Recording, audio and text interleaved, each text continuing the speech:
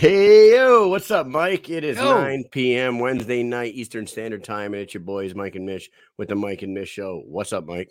I am ready to body tonight. Do you understand? Yeah, I understand. You ready? Do Why? you You even fired up? understand?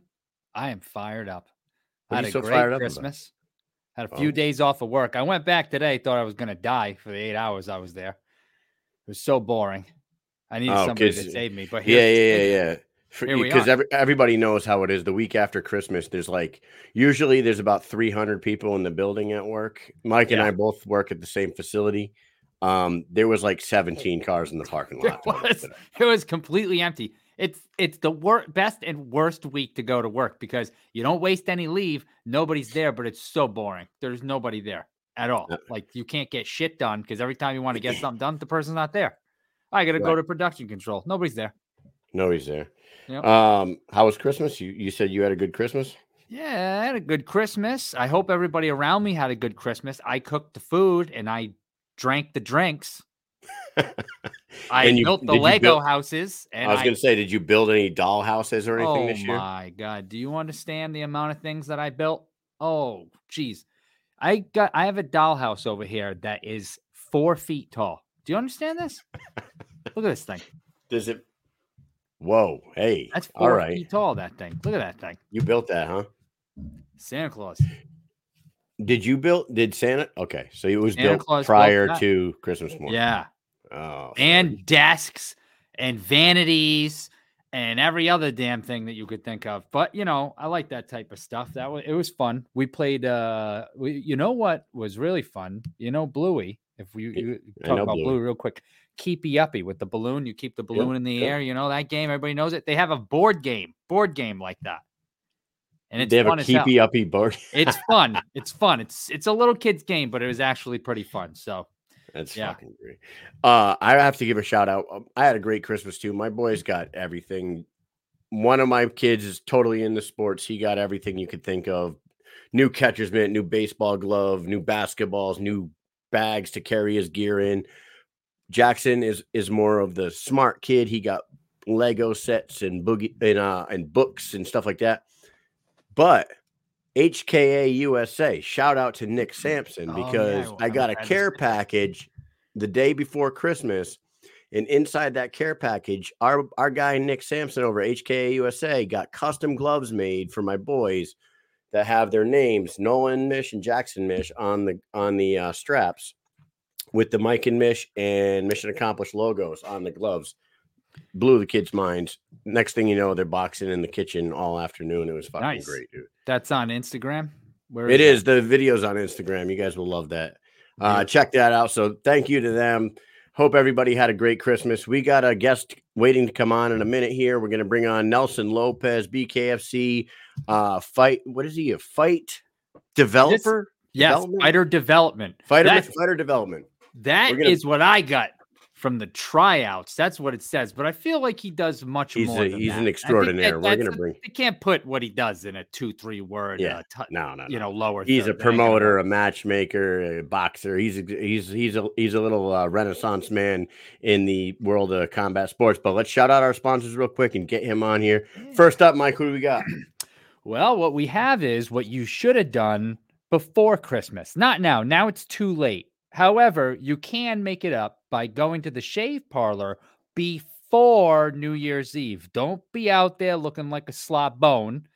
Go out there, get the 3 on top, skin fade, whatever it is that you get down there to 131 Del Prado Boulevard, Cape Coral, Florida. Jay, Omar, Heather, and Naughty Nate are going to hook you up.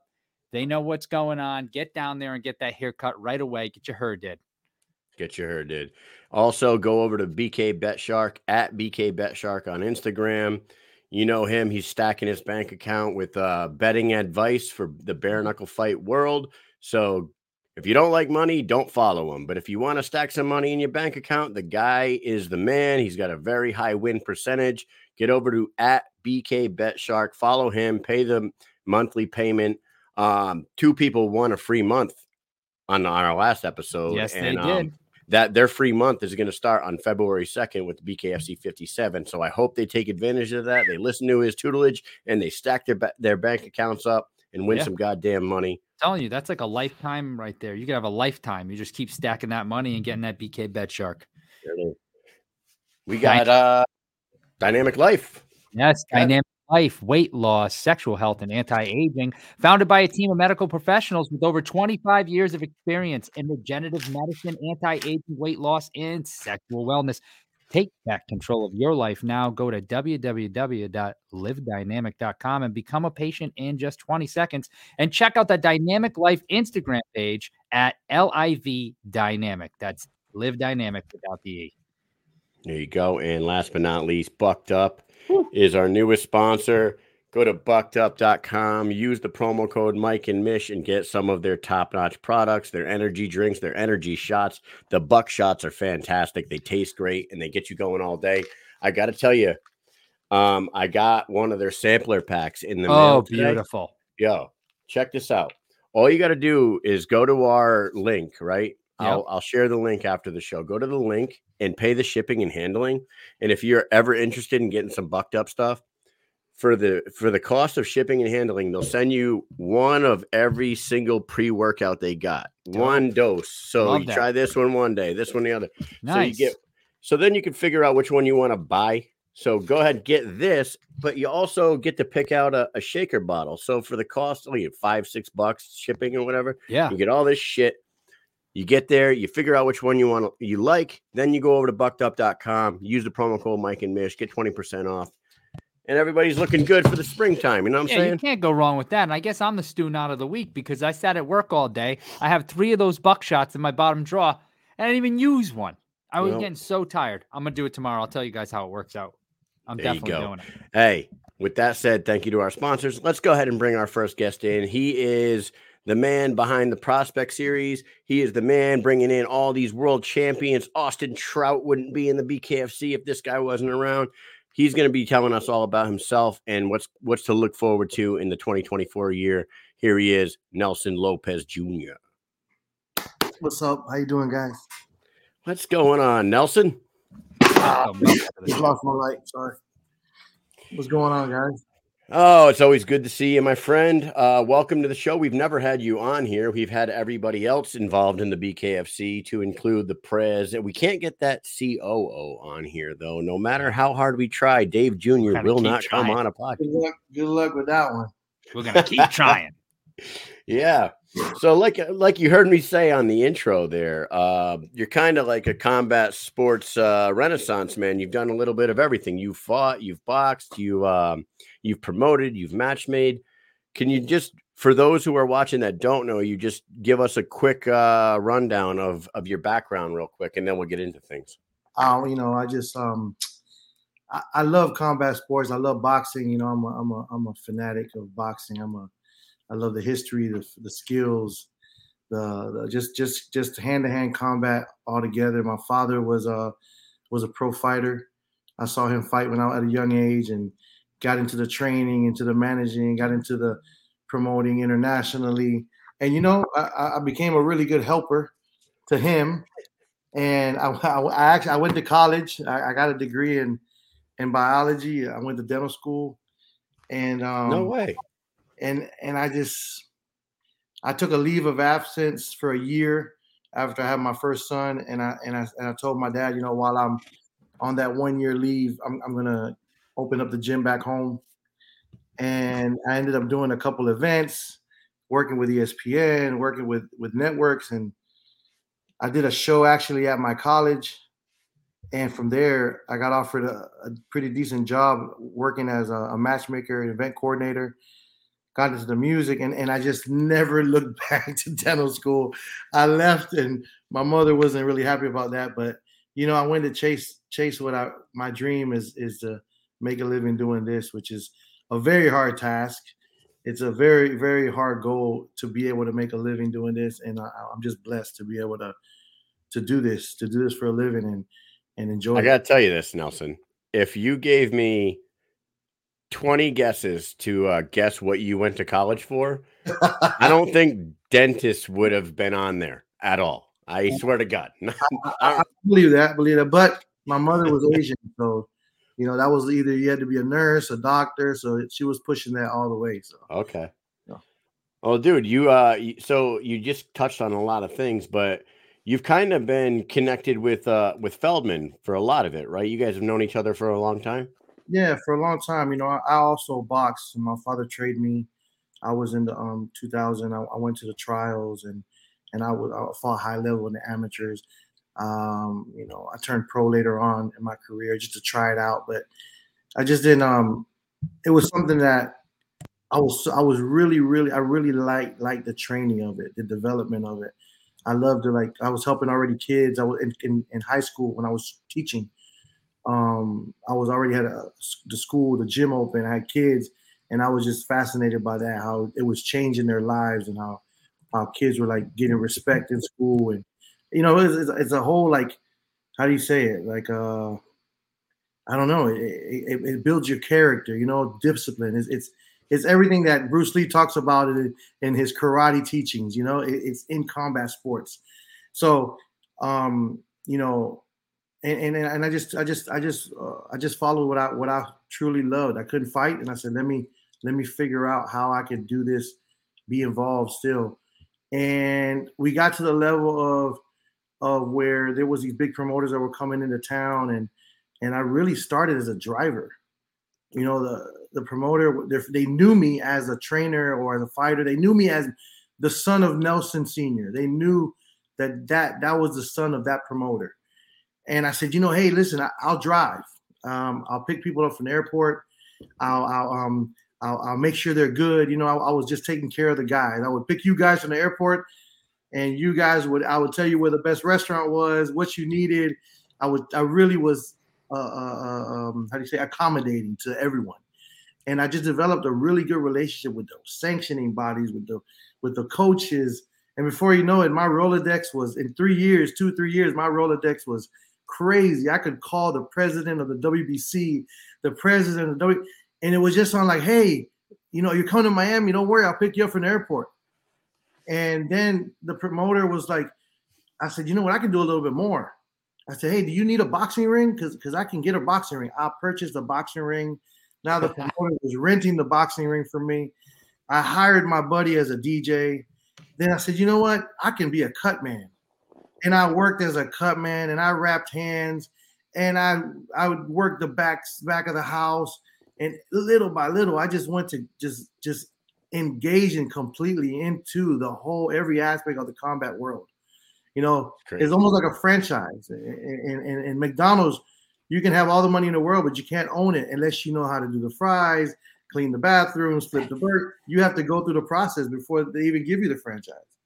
And I just did everything. And then when it got to the point of matching fights, I was like, wait a minute, I can make money matching fights. I said, hold on a second. I have a gym and I have some apartments. I started putting fighters up. And I told the promoter, when you come to Florida, you tell me the weights and everything, the fighters will be in Florida waiting for you. No way. That's awesome. And there was and anybody in boxing that knows me, there was not a show that you didn't see me. There wasn't a boxing match that you did not see my bald head in the corner or in the background or walking on it. And that's how I just kind of put myself into the game like that. Where did you get a boxing ring from? I ordered one from Everlast. Really? So you just hop on their website and I just hopped on the website. I said, what size ring are you doing? And they were like, oh, it's a 20 by 20. Said, oh, no problem. And man, I learned how to put that thing up, and I put my boys together. The fighters were helping me put it up. It was $3,000 a ring, and I was making the money. Nice. No kidding. I had a crew that was doing the ring that night, breaking it down. And yeah, I wasn't making the whole thing, but when I did a show, I had a group of 15 guys that were making money with me. And it's incredible. Before you know it, I was like, you know what? I can do a show. My dad was like, yeah, you can do a show. Yeah. Yeah. I'm using your license. We're doing the show. And I started doing shows. When you get the ring, like, do you choose the color of the ropes and the curtain? No, the promoters usually have their branding material. And they just okay. Yeah, they have their branding material. I see. So, man, that's pretty wild. So you just went out and you go online and you buy. Next thing you know, they roll out with a ring. Yeah, No, and next thing That's you a know, lot you're harder than promoting. I think putting it's well, no, I think it might be almost as hard as putting together this dollhouse over here. oh, listen, I had to put that ring together in Bulgaria with G. Thank God for G. Yes. Put the ring together. The ring did not make it to Bulgaria. So we had to build the ring. No within, I way. think, What? 4 or 5. It didn't make it. We had to build the ring and put the ring. Me, and Serge were putting the ring together up to 5, 6 o'clock before the first fight walked in. Wow. No way. G didn't even go back to get dressed. I just brought his stuff from the hotel. That is crazy. Speaking of Bulgaria, how many people were in attendance for that? Was it over 8,000? No, it was around 8,000. It was around 8. Man, that's a huge crowd. Yeah, we heard I it just was remember really it being big over massive. It was beautiful. Those screens, oh my gosh. I want those screens in the US. Those screens were like huge. I couldn't believe how big those screens were. It looked amazing. It seriously looked like some like presidential shit in there, like with the draped tables and the cloth over the chairs, and like everybody was dressed. Everybody on the floor was mafia. Yeah, it really did. It looked like something out of a movie for real. Let me tell you. So we got deployed in 2012. That's when I met Kyle, right? We were getting deployed. We're on pre-mobilization. And then we flew over to Kuwait. And on the way there, we stopped in Bulgaria at the airport there. And I got to tell you, man, that airport was a bit sketchy, okay, to say the least. When we went to the airport, like we get off the plane, we walk off on the tarmac, we get on this little trolley, it brings us over to this little tiny airport. And when I went in there, it was very like yellow, like tile walls and like very smoky. And there was like just these little kiosks of people smoking in the airport. People smoking everywhere. I felt like it was just a cloud of, but they were like, oh, you got to smoke downstairs. I was like, the whole place is lit up right now. But there was like kiosks. There wasn't actual, like, there might have been like a restaurant or two, like small, like little things. But I feel like most of them were just kiosks. Like people just set up right here. You could just walk outside. There was a door. And I was like, I could just walk outside right here, right onto the tarmac. Nobody's here. It was quick. But I'm going to tell you, great people, man. Yeah. Very nice people. They you know, I've been everywhere. I've been to a lot of places where people are very cold, you know, and but these were very inviting. Like, you know, you don't want to make any eye. Very nice people, very inviting, very welcoming. You know, it was cool. It was really cool. I really enjoyed it. I wish we get to go somewhere else but the airport, but we couldn't. They're like right back on the plane. Let's go. Oh, we got another show coming up. I was gonna say, is that gonna be a place that you guys are gonna frequent like once a year over there, or yeah, I'm looking to do another big show, and we want to do a BKFC prospects and also a prospect amateur. So, wow, yeah, it's gonna be cool. So we're gonna get into the prospect series in a second. You got the sign up behind you. That's a big conversation right now, but. When you started, you just gave us a quick rundown on how you got your start. Like you obviously got your start dipping your toe in every single bit of the business. How long were you messing around in the business before you started finding yourself working with the Bob Arams and the fucking Oscar De La Hoyas of the world and promoting with these big ass companies and these world champions? You know, it was the next step, right? So I was getting fighters. Obviously, I was working with the B-side fighters. It was kind of like a more economical way where I could invest in an Olympian, but there was guys in the gym that, hey Nelson, how can I get directly to and get a fight directly with the promoter without 20 middlemen taking money from me? And I was like, look, I'll get you directly. But when it got to the next level was when I discovered how to do visas. When I found out how to do a visa, I paid maybe $4,000 or $5,000 for the first visa. And I told my dad, I was like, listen, man, I'm not paying $5,000 for a visa. I'm about to research this visa and figure it out.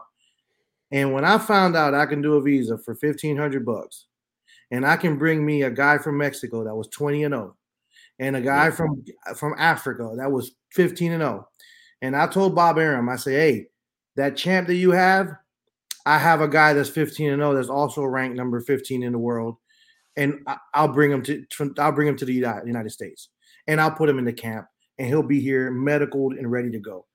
And that was the turning point when the big promoters were like, man, this guy really brought 4 fighters from different countries, undefeated, ranked in the world, and they were a necessity to the TV network. You know, That's got to be such a huge asset to the company, because how many times do fights fall off because people get hung up on their like they couldn't get out of their country, or they couldn't get into the country, you know? that was me. I was the guy to pick that up.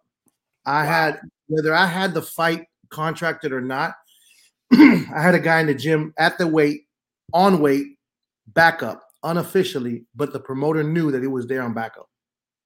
Wow.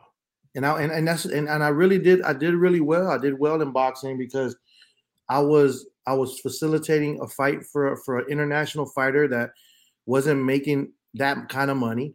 Never dreamed in his life he would be fighting in the United States on HBO, Showtime, pay-per-view, or any of those places.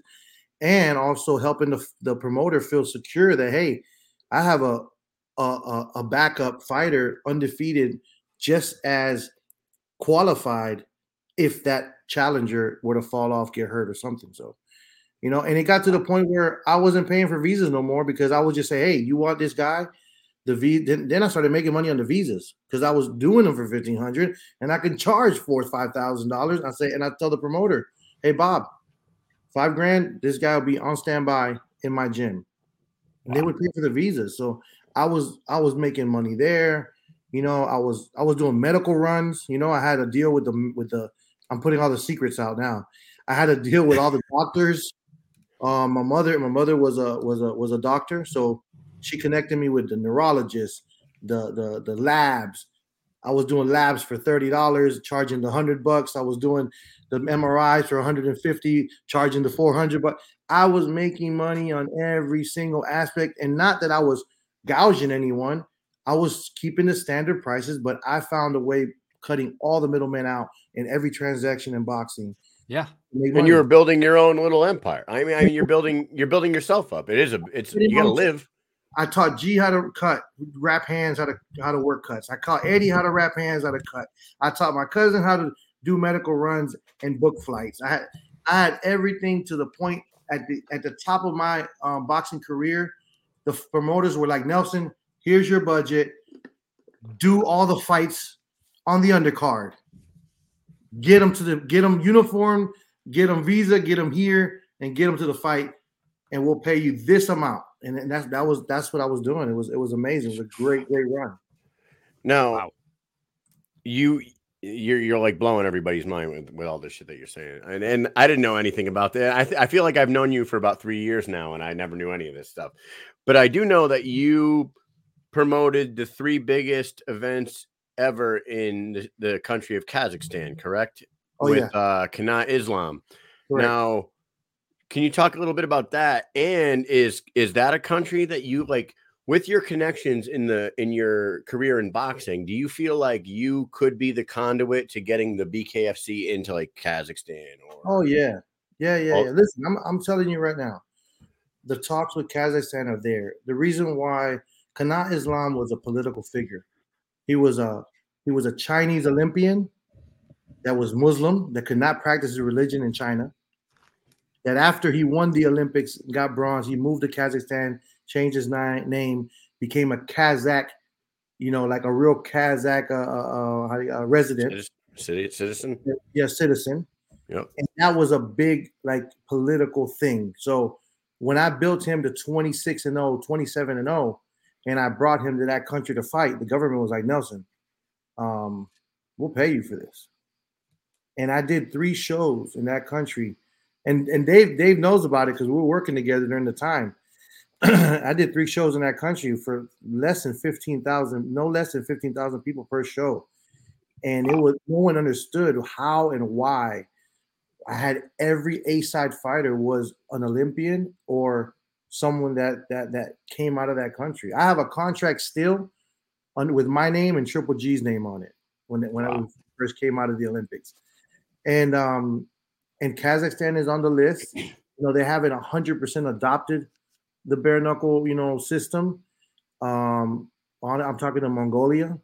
South Africa is on the way.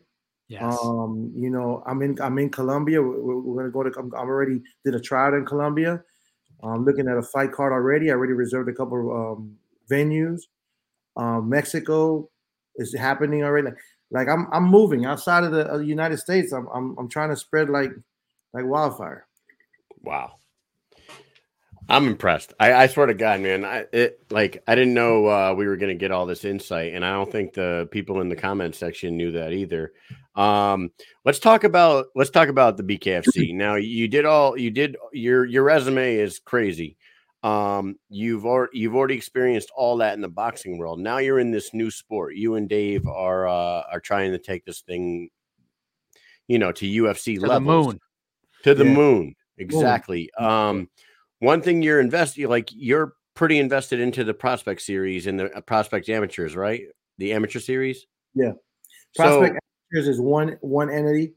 BKFC Prospects is a combination, is a partnership between Prospect Amateurs and BKFC. Okay. And BKFC, yeah. So for those who don't know exactly what, say January 27th is coming up. Okay. On that card, are there going to be some amateur fights on that card, as well as pros, as well as BKFC well-known fighters? Like, can you tell us that? There will be pro. The reason that we had planned to do half amateurs, half pro, the amateur part has not been approved by the commission yet.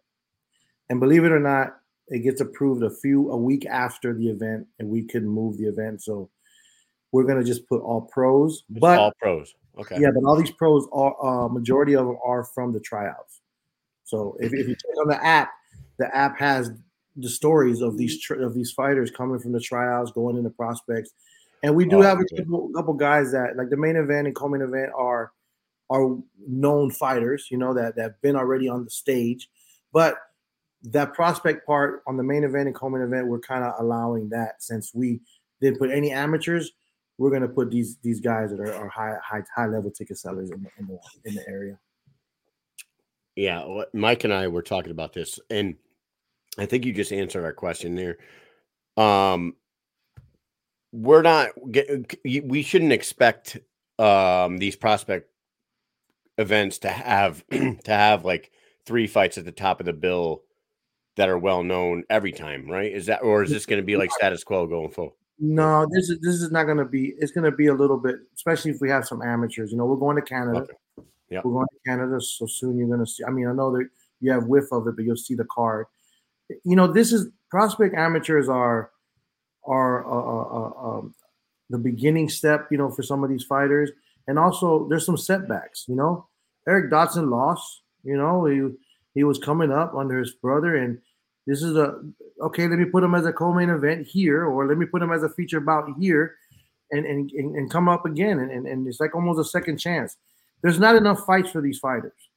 There just isn't. Look, Miami, my heart hurts because I can only put 12 fighters on, but I signed a Demeco Lamont. We signed 3 or 4 other prospects that I want to put them on the stage. I signed a 13-0 kid that's a boxer that wants to go BKFC, but we just don't have enough fights. That's why I'm trying to spread as much as I can and form these teams in these different locations to keep everyone busy. Yeah, it seems like the sport is growing so fast right now.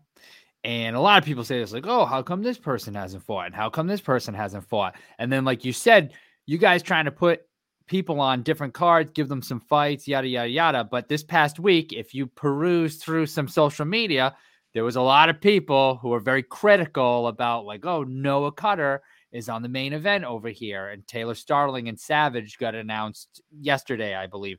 Right. And so people are like, oh, how come these people are being disrespected, quote unquote, right? Some people saw it disrespect. Some people see it as, no, actually put a couple of, or say like 4 or 6 fighters that people know, bring some eyes to prospects, and then you have all the prospects on the card, so they come to the card to see. Because, I mean, to be honest, like, I don't know I follow this sport very closely. I don't know who the prospect fighters are. I just know, like you said, and when we talked to Chris Lytle last week, I just know the people that have been highlighted in the prospect or the tryout videos on the app. Other than that, I just see a crowd of people, and maybe I saw 2 sexes of them punching a bag. I don't know who they are. Right. So what's going to draw me into that? I don't know. Maybe Noah Cutter versus Sanchez at the top of the bill. Maybe Taylor Starling versus Savage would bring me into that. That's how I would. 100%. 100%. I mean, you got to think about it like this. You have an artist that comes out on the radio, but you don't know the artist, but maybe he has a featured song with a very famous artist. Yep. You know, and you'll pay attention to that artist because he's on there with Akon, or he's on there with Fat Joe, or whatever. I just kind of said how old I was, but just as old as us apparently. Right? No, it's our age. Eminem, Juice WRLD. These nowadays, like let these guys, let the young guys and girls that are fighting on the prospect see how a Donald Sanchez sells out a venue. Yeah. Yes. You know, let them see how a Noah Cutter comes to fight. Yep. You understand? And the girls, here's an example. Let's see how a Taylor Starling is coming to fight. We have a couple girls on the undercard. Like, this is a good example, man. This is a good middle ground, a good middle platform where we can mix these guys and mix the guys coming up.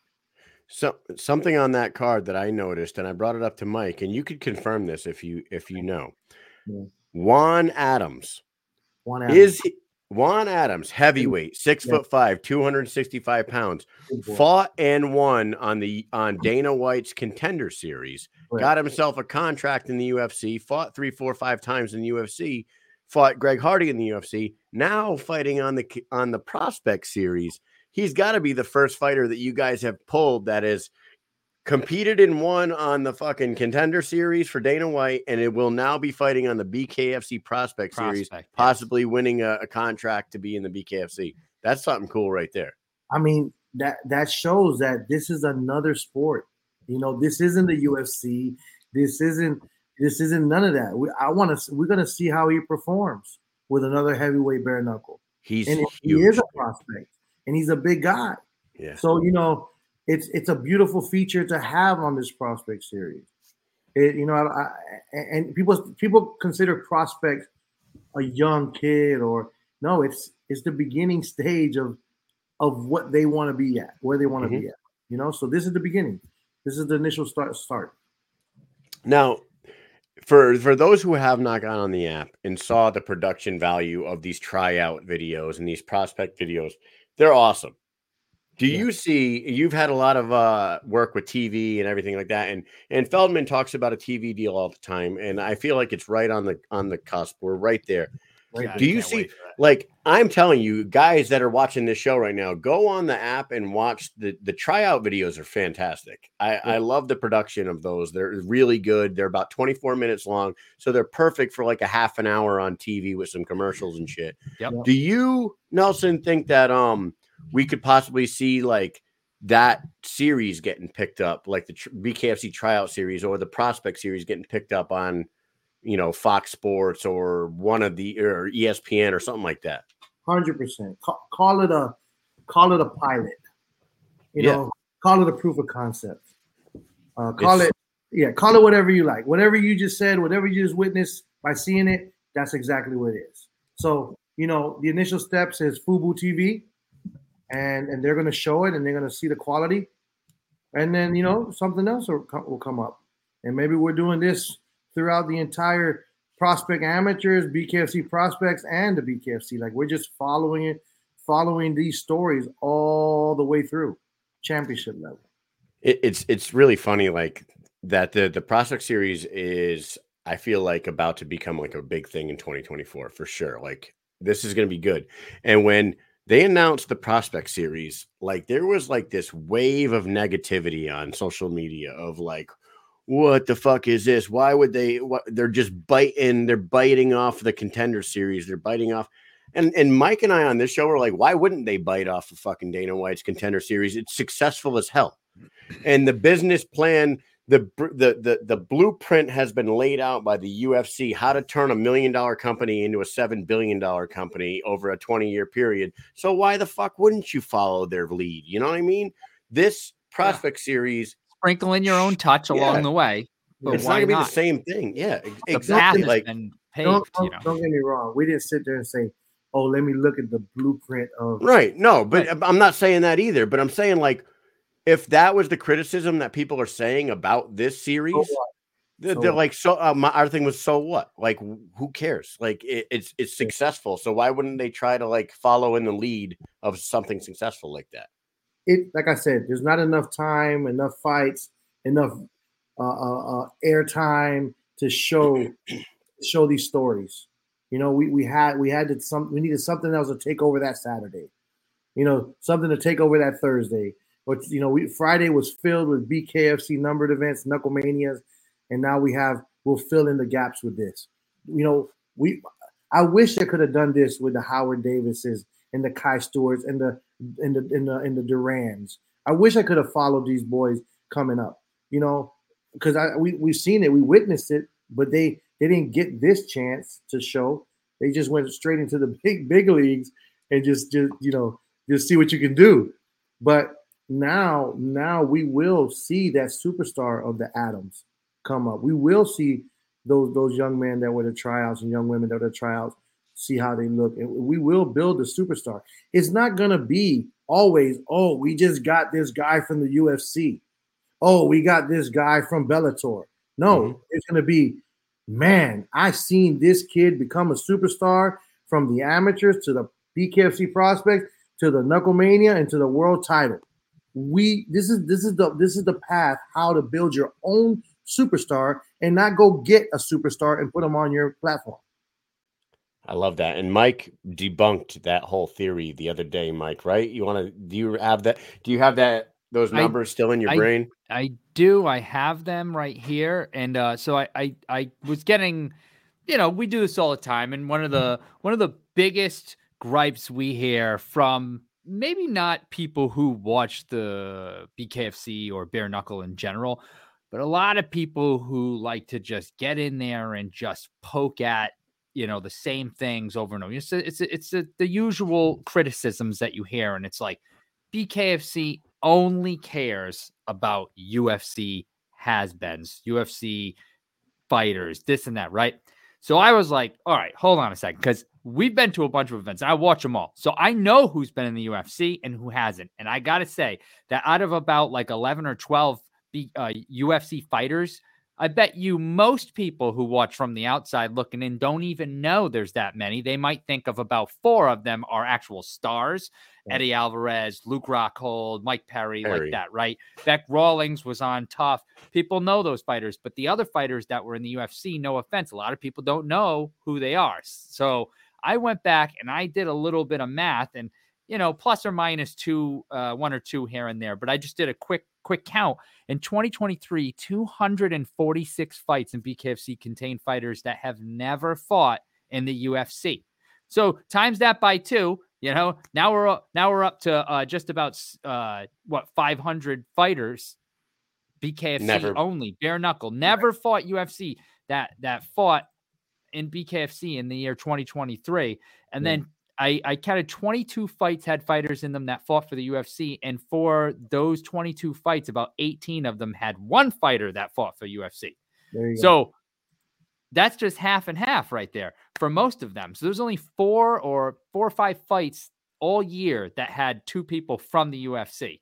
And a couple of those were fighters that were lesser known fighters in the UFC. So that is, yes, they put money in the production of BKFC 41 because obviously they spent money on Rockhold and Perry. Got to do that. Brought the eyes, and it works. Same thing with Alvarez and Perry. It works. It works. It brings the eyes. We've seen it. We were at Knucklemania 1. We saw where there was like maybe 1,000 people. Was a little COVID shit going on then, but still, from there to BKFC, say, Albuquerque, even when we went to Albuquerque, man, that was insane. And then Knucklemania. Don't get me wrong. It's not like just, oh, let's put a UFC fighter on. Right. These are good fights that are matched. Yeah. The Chad Mendez and Eddie Alvarez is not just, oh, wow, 2 years. These are 2 warriors, 2 real fighters. Like, this is a real fight. It's a real good match. The fact that they're just from the UFC, it just happens to be that they were there. But these were good matches wherever they came from. And I do hate before. Sorry, Kyle. I do hate this because people will follow a fighter in the UFC, and because they're not at their prime anymore, and they move and they do something different, people call them has-beens. People talked about them like they're lesser than. It drives me crazy because I see somebody like a Robbie Lawler, who I know everybody loved Robbie Lawler, and we've been talking about wanted to see him come to BKFC. And for people to say like, oh, he's a has-been, he's this and that, like, you kidding me? You didn't root for this guy his entire career. He's not a warrior. He's not a champion. And you're going to pretend he's a lesser human because he isn't 29 years old anymore. He's not 32 years old, and he's going to come and he's going to fight BKFC. What are you talking about? Like, what? It's such the disrespect is ridiculous nowadays, right? I just can't take it. Those people that say that don't realize what, like, Ben Rothwell came on this show and was like, listen, I could have kept fighting MMA. He's like, but I am 41 years old. He's like, I don't have to kick. I don't have to knee. I don't have to elbow. I don't have to grapple. I don't have to do no fucking jujitsu. My training for the event, I don't have to worry about. All I got to do is worry about my hands and my cardio. And basically that's it. He goes, and for a guy my age, I feel like I have a second career. Yeah. Like it's I'm not a has-been. I just finished my MMA career, and now I could do this for fucking 5, 6, 7 years and succeed and be a world champion in it. It's like the people that say that stuff drives me crazy. Yeah. Hey, look, everyone's gonna have an opinion about stuff. You know, I get a lot of boxers that say, "Oh, the boxing world doesn't really appreciate much of the BKFC just because they don't see the skill level, or maybe they just don't pay attention to it." But they might see an Austin Trout, say, "Oh, he's at the end of his career." Austin Trout's ranked number 5 in the world in boxing. You know, he hasn't gone after a title yet because he is, you know, seeking a title here. And the Rosalinda Rodriguez, she's 13-0 as a boxer, was never given that real opportunity. You know, she really wants to see fights at 115. She wants. Can't wait to see her again. Me too. I can't wait to see her in the mix. Like, that's a great asset to the company. I love to activate that 115 division. Like, you know, there's guys like there are guys, little guys that I know shouldn't be fighting at 125. You know, and I can gather a good 10, 115-pound guys that you already know that's going to be wars. Like, there's just so much that we can do and show that it's not a sport just for washed up fighters. There's a lot of young fighters coming up. There's a lot of young fighters that are taking on this, and there's a whole other skill. There's different equipment in the gym. You know, there's different techniques. It's evolving beautifully, and I'm very proud of it, really. Yeah, I love it too. I think that the people that are saying that don't watch. They don't watch it. They don't know. They don't know who the fighters are. They couldn't name you 10 fighters that they tried. You know what I mean? Fuck them. Before we let you go, we do have to say, I want you to open up your crystal ball. Look forward to this day in 2024. What are we on? December 27th, 2024. Where do you see BKFC in the hierarchy of combat sports in the world? Like, you got 12 months from now, Nelson. Where do you see this thing at? I see us in Las Vegas, at the MGM, at Caesar's Palace. I see us knocking at the door of these networks: Fox, Showtime, ESPN, you name it, NBC, Telemundo, Telefoot. All of that's coming. All of it's coming. We are knocking at the door everywhere. It's just a fact of people getting educated, people understanding that this is in the long term a safer sport. You know, not judging it by, you know, the aftermath of a fight immediately after a fight. You know, it's just that when people get educated on what they're seeing, and I've never invited anyone to one of these fights that didn't just sit there and watch every single fight. You know, my wife watches the fight after I get home from the fight.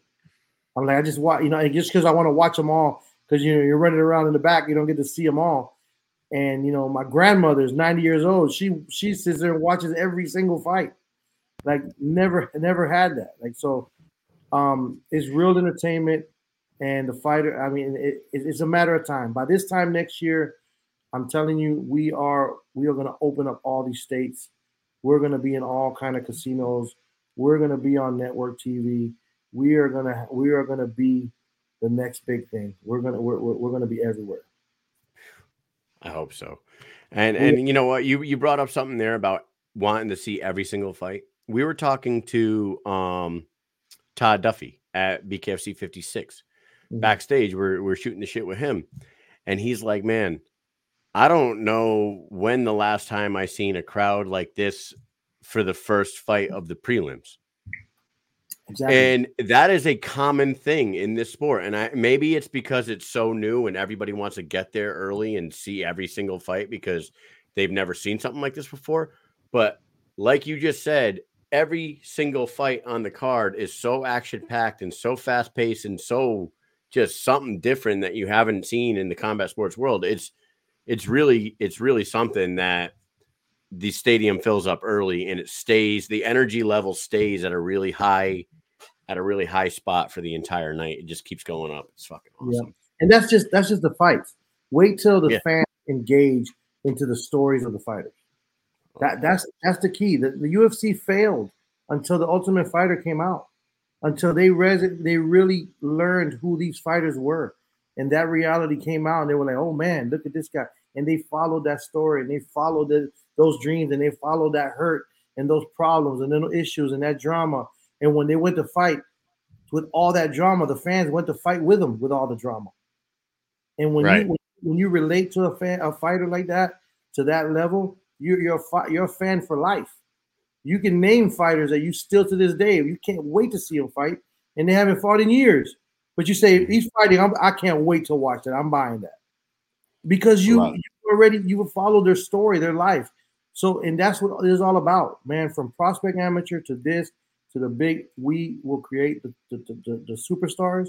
We will create the stories. You will follow the stories, and the fighters they're gonna have to help. They're gonna have to put their stories out there, and they're gonna have to become promoters with us. I always tell everybody, I said, this is not. Don't just put it on us. Don't just put it on us. This is your job. Your job is to be a fighter, to be the best fighter, to be entertaining, to tell your story on Instagram, to post, to promote, to sell tickets, to put out flyers. Get your own little team. You're a company. Oh, yeah. You're a company. You're a brand. You're everything. You're McGregor. Be the McGregor. Your own McGregor. I won't name any people, but I can't even tell you how many different fighters I have personally messaged and said, "Hey, you live near here. You should make the ride and show up. You need to show your face. You need to take pictures. You should be there." Because I'm like, "Hey, we want to interview you, but you should be there anyways. You should be in the crowd. You should be taking pictures, signing autographs, whatever you need to do. Get in videos, interfere, insert yourself in a storyline. Just do it. You need to be there." Like someone said in the comments, Bullfrog Actual says, "Be Lorenzo Hunt." Exactly. Be Lorenzo Hunt. Be Lorenzo. You know who did it? Who's done a good job with that is Kai Stewart. Like nobody knew who Kai Stewart was. The whole Christmas thing. That was awesome. Yeah. Like, Kai gets it. He gets it. Kai gets it. He shows up at events that he's not involved with. I can't tell you how many, like, besides Lorenzo Hunt, Lorenzo's at all of them. Like, he's at fucking all of them. If he's not at all of them, he's at 95% of them. But Mike and I have been to 20-something events over the last year and a half, and I swear I've seen Kai Stewart at a dozen of them.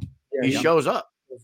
And I'm like, dude, I like what you're doing, man, because you're shaking hands and taking pictures and getting your name out there. And that's what a lot of these guys should, try to jump on that freaking bandwagon. Definitely. If he makes 15 more fans, that's 15 more $10 t-shirts. 100%. Right? That's 15 more people watching his interview. It's 15. And then he goes to another one. Maybe that's 10 more. That's 25. Maybe he goes to another. That's 20. He went to BKFC 41. There was a ton of people there. Maybe he got 30. He went to the after party. Now that's 50 more fans. 50 fans And now he's got $20 t-shirts, 20 times 50. Do the math.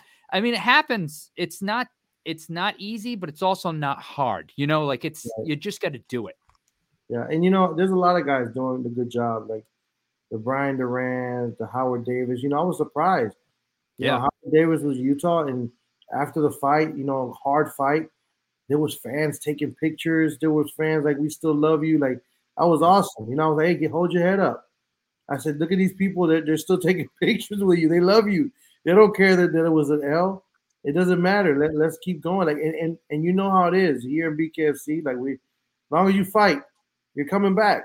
The man will be back. We're gonna see another great fight with him and other fighters. There's a lot of 145 out there that can see him. So, like, I just stress enough. I can't stress enough for these fighters to really start promoting their brand. You know, and what you guys are doing is awesome. It's awesome because it's another platform, it's another chance to tell your story, it's another chance to really market yourself, you know. So I hope that, you know, we can reach as many guys as you can get on here, and I'm willing to help any way I can to get them on here. Love it, man. Yeah, and we appreciate your time. You gave us a lot of time tonight. Thank you, Nelson. Thank you. Yeah, we'll give you one last second to say whatever you want to say about the upcoming event or whatever you want to say, and then we'll let you get out of here. All right. I want to say, you know, BKFC is here to stay. We haven't made one step back.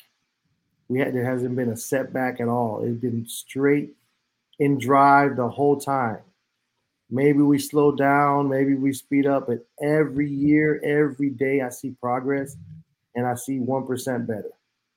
For the fights coming up, they're going to get better. We're going to sign a lot of fighters. This is going to grow, and we're going to do a lot more shows. You know, we're slated for another 50 shows this coming year. Look at this. So I took this off of Feldman's page here. This is right. This is right. This is crazy. It might be more than 9 countries too.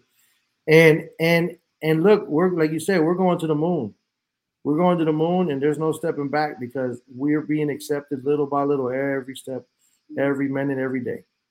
The fights, I can't wait. I can't wait to sign these new fighters. I can't do enough fights. I can't even sleep thinking about all the fights we got to do and all the fighters that we got to put to fight. So just stay tuned. Before we let you go, there's somebody did ask a question in the comments, and I just want to ask this last one. Is there a reason why you say that you want to put more fights on? Is there a reason why we keep the cards to 12 right now and not expand it to 15 fights, or is it just a matter of time? In the what is there a reason? It is a matter of time based on like the networks, you know, when they start. Also, some venues we have to be out of there by a certain amount of time. Okay. A lot of venues are like, you got to be out of there by 11 o'clock. Like, and it's a long night. You know, we're there. You guys are there at 3 o'clock, 4 o'clock, and we're there till 12 o'clock. So I wish we can put 15, 20 fights, but we would actually be starting at 3 o'clock in the afternoon, and then we would have fighters in the back all day. Oh, so it's just a matter of that we just don't have enough time. So. Well, Nelson, this has been a fantastic interview. We haven't had you on here yet, and I can't believe it because this was fucking great getting all this information out of you. I feel like we could have him on another hour. Yeah, another 2 shows, 3 shows. Whenever you're ready, man, I'm available. I don't do many of these because, you know, people always got something bad to say or something. Well, you could always come on and talk to a couple Stunas from the Northeast. You know what I'm saying? Yes, sir. Yes, sir. All right, buddy. Thank you for your time. Mike, you have anything else for Nelson? Thank you so much. And it's becoming more apparent that we will be at the February 2nd card. So I guess we'll see you then. That card's crazy. Card's insane. It's matched. They're promoting. Tickets are on sale. It is gonna be out. Listen, it's selling out. I think there's already 1,000 tickets sold already. No lie. I'm telling you, it is selling out.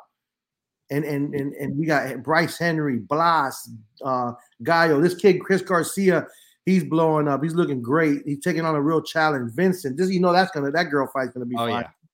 Yeah. This kid here, Ibarola, man, I love this kid. This kid's already fought 2 fights and did 10 rounds of bare knuckle. You know how hard it is to do 10 rounds of bare knuckle? I can imagine. And not be like seriously cut up. Like, that's great. And Plaziola, it's like a truck. We saw him come back against Bridges at KM2. That was pretty crazy. I gotta send you one more. I think Steve Townsend's on that card. Yep, I got this. Reber. Great fight. Townsend. This fight here, oh my goodness, this is gonna be a war. Yep. Like, I'm excited about this. And we got Rambo. Oh man, Rambo's a beast, and this street is not any pushover either. Yeah. So these fights are really well matched. You know, Nate, he puts in like works 24/7. Here's the prospect, guys. I can't wait to see this fight. This fight's gonna be crazy too. Sanchez, like you said earlier, sells a ton of tickets in Albuquerque. Listen, man, I think there's already 500 tickets sold, maybe 600 tickets sold there too. Hey, I noticed we didn't have a graphic for Jomi and Doolittle. I didn't see that. I got that. Hold on, ready? You got that one? I have it. Yeah. I have it. If you have graphics, you let me know ahead of time. As soon as they're done, right here. Yep. Now, great fight. Yeah, listen, we could do this all night.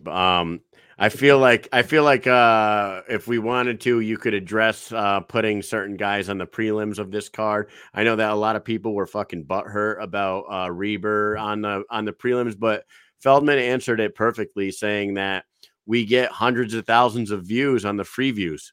Yep. And we put high quality fights on these free views, and that's more people that are more likely to get on the app and buy the app and then actually pay for the product. So, and it's a business move, man. Derek is not from there. Reber is not really one of the guys local there, you know. But it's 8:00. Like, you know, it's not like it's 3 in the afternoon or 5 in the afternoon. The stadium will be full of people already. You know, they're going to get the crowd, and you're going to be able to see a great free fight. You know, you can't be mad at that at all. It's fucking awesome. Well, we will see you February 2nd, my friend. I can't wait to get back on the road again, and we'll talk to you soon. All right, bro. Thank you, man. Appreciate you guys. Later. Thanks for your time. Thanks for coming on. Yes, sir. Later. There he is. Nelson Lopez just gave us an hour. Yeah. Yeah, that's why we just keep talking. Sorry about the Jomi Doolittle. I had it lined up somewhere like down at the bottom rather than in with the rest. Because I try to, when I upload all the pictures, I try to put them in order, and it was like down between like all of our picks for the year. Yeah. Like male fighter of the year. It was like between those pictures. That was a great interview. And I knew Nelson had done a lot, but I didn't realize like how invested into combat sports he's been, especially boxing.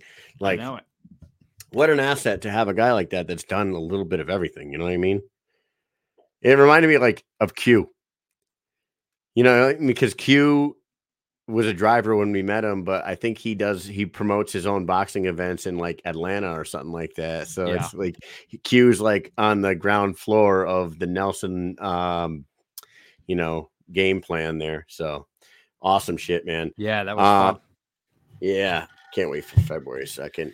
Oh, Mike, my God, I cannot wait. 2023 is over, Mike. 2023 is over. Yep. What a fucking year we had in 2023. Let's talk about some fun moments before we're gonna talk about our award nominees, and then we're gonna wrap up the show. But dude, 2023, like there was a lot of things that jumped out, and I could tell you right now, Mike, we started off the year in Myrtle Beach and we learned a life lesson about rental cars. God. It's never left me. Mike has been scarred since Myrtle Beach, and he will life. Yeah, he will never lose a set of keys ever again for the rest of his life. Never. Hold on. So Tony said he's disappointed that we didn't dress up again for this year. How do you know how we're gonna dress? So hold on. Dude, this is not the award show. This is not the award show. Tonight, we're only going over the nominees. The award show will be in a couple of weeks. So it'll be at the beginning of 2024. So don't worry, Tony. We got something coming up for you real soon. So don't you fret. I think these guys are mistaken when you see we're gonna talk about award nominations. Well, that doesn't mean we're gonna do the awards tonight.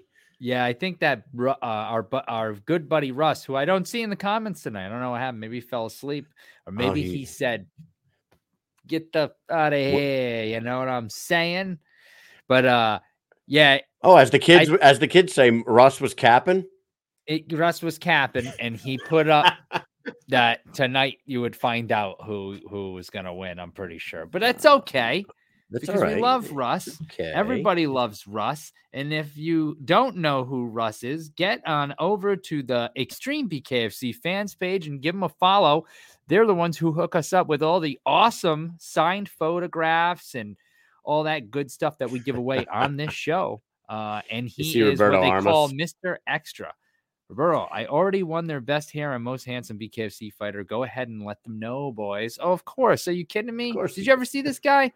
Get over to Rob Man over on Instagram and check him out. He's out there. This man is deployed. You guys should send him all the care packages in the world, but just please don't send him any Girl Scout cookies. We have enough of those. Or Beanie Babies or fucking. Oh my God. That's how many Girl Scout. I did love Girl Scout cookies, but man, we got so many of them over there. I couldn't take it anymore. Yeah. And don't send summer sausage either. If you're gonna send a pack, why is that a thing? Why is that a thing? Like every care package we ever got overseas had a summer sausage. I just, what's really funny? It's not like prison. We're going way off, but I got a reminder on Facebook. This happened 7 years ago, whatever. Yeah. It showed it was a deployment. And it was a summer sausage that was on my chair in my room that I took a picture of that I think someone wrote. I don't think someone wrote it. Someone definitely wrote Mike's dildo on it and put it on my chair. So when I came back from work, there was a summer sausage, like a Hillsborough Farms or whatever the fuck it was. Summer sausage. No, so this one right here, home of the hustle, get shit done coffee. This is I should have a coffee here with me. Listen, you want to send some shit to some soldiers overseas? Send them some goddamn get shit done coffee. How about that? Buy a few bags. Hook you up with Roberto Armas, and you can send those guys some coffee if you would like to. That would be absolutely fantastic. And I'll tell you what, we can kick some money into that to get those guys some coffee over there. Hell yeah, man. For sure. Yeah. Let's get back on track. 2023. Mike, let's skip right to KM3. Here's a few things that I wanted to point out that we just forget happened in 2023 for us. Do you know that we met John Jones? Yes, we did. We met John Bones Jones and had a 5-minute conversation with the greatest of all time, Johnny Bones Jones, in Albuquerque at KM3. Shook his hand. Mike and I have a 5-minute conversation with him, stand there, bullshit with him. He's sitting at a table with a bunch of giants. Come to find out that it's his brothers who all play in the NFL. And you know what? We walk away, and 10 minutes later, we go, we should have took a picture with him, right? Yeah. That's a guy that is we don't do that very often. We always forget to take pictures. We meet these people and whatever, but there's a few people that probably are picture worthy. And we probably should have done that, right, Mike? We definitely should have taken a picture, but they're going to Albuquerque on the 27th. We're not going, but they'll keep going back, and we will see John Jones again. And we will absolutely get a picture with him next. We asked him for an interview. He was kind of yeah, maybe later. So we took that as absolutely not, and we left him alone after that. But we talked to him early in the night, and I don't think he was too sure of what he was going to think about what he's about to see. Yeah. You know what I'm saying? But we did talk to him afterwards. Yeah. And he said he fucking loved it. Yeah. He was that was some of the best shit I've ever seen in my life. And he was there for what I would say is probably the biggest roller coaster ride of a single round of fighting that we ever had in our entire fan career. God. KM3, guys, I'm telling you, you can watch it on the app. Go watch it. It's one of the most classic comebacks you'll ever see and one of the craziest knockouts you'll ever see. But being there in the stadium and feeling the emotion, I'm obviously talking about Lorenzo Hunt and Mike Richmond. That 2-minute period was the craziest fucking 2 minutes I think I've ever been a part of as far as being a fan of a sport, watching it. And yes, like Howie said, scary as hell. Yeah. A lot of people said that. That knockout was The title said terrifying. that. Yeah, it was scary as hell. Earlier in the night, Cito scared us too. So there was a couple Yes. scares that night. Yeah. I mean, that night was fucking I don't think a amazing. lot of people at home knew about the Cito thing as much because the fight was over and he was awake and went to the stool and then he passed out again, but that was off camera, I believe. Yeah, it was So crazy. I don't think a lot of people were really following that too closely as to what was going on with him, but he's okay. Yep. He's okay. So, Mike, let's move on. I'm just going to really sum up 23. I just want to point out some things that you and I may forget happened. So we move on. KM3 was fantastic. April comes around. We go to BKFC 41. We have talked about BKFC 41 a million times. Like a million times. Yep. Chael Sonnen, Conor McGregor. Holy shit. Mike, we got to fucking chop it up with Chael. Best thing ever. That was the best. One of the biggest highlights of my year. Because I think that Chael is on a different level. Maybe not the greatest fighter of all time. No, but he best beat ever. He had won every title that there ever has, never lost undefeated. Yes. Beat every champion in every organization ever. Chael is one of those guys, one of those personalities in MMA that, like, I was a massive fan of him, like, from Jump Street, and especially when he started going in on Anderson Silva, I was like, man, he's the greatest of all. He's the greatest shit talker of all time in any combat sport. This guy is the best on the mic. The Vanderlei Silva stuff when he went to Bellator was great. The Tito Ortiz press conference is the greatest press conference ever. It's just so funny. To actually run into him and him be so nice to us, you know what I mean? You never know. You never know when you meet somebody that, like, you really are a fan of. I fear that he's going to be a cocksucker. Yeah. I was hoping he was going to be a dickhead, but he wasn't. Yeah, I'm like, man, he actually talked to us and then used our information and used the information he got from us in an interview with Mike Perry during the fights. Little known fact. When he talked to Mike Perry, he used information that we gave him. So that was fucking cool. He did it when they went live at the desk, and he was talking about the Eddie Alvarez being the underdog for Mike. Yes. For Chad Mendes. He did not know that. Because I said to Chael, I was like, what do you think about Eddie Alvarez being the betting underdog? And he was like, Eddie Alvarez is the betting underdog right now. I go, yeah, he's whatever it was. I was like, he's like a plus 250 right now. And he goes, no way. And I showed him on the DraftKings app, and he's like, wow. Yeah. With their two resumes, I would never think that Eddie Alvarez would be the betting underdog with Chad Mendes. 2 minutes later, they were doing the live desk with Austin Trout and Cyrus. Yep. And he was like, fellas, Chad Mendes is the betting favorite in this fight. Eddie Alvarez is the betting underdog.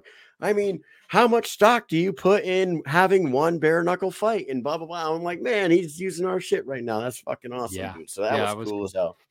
Very cool.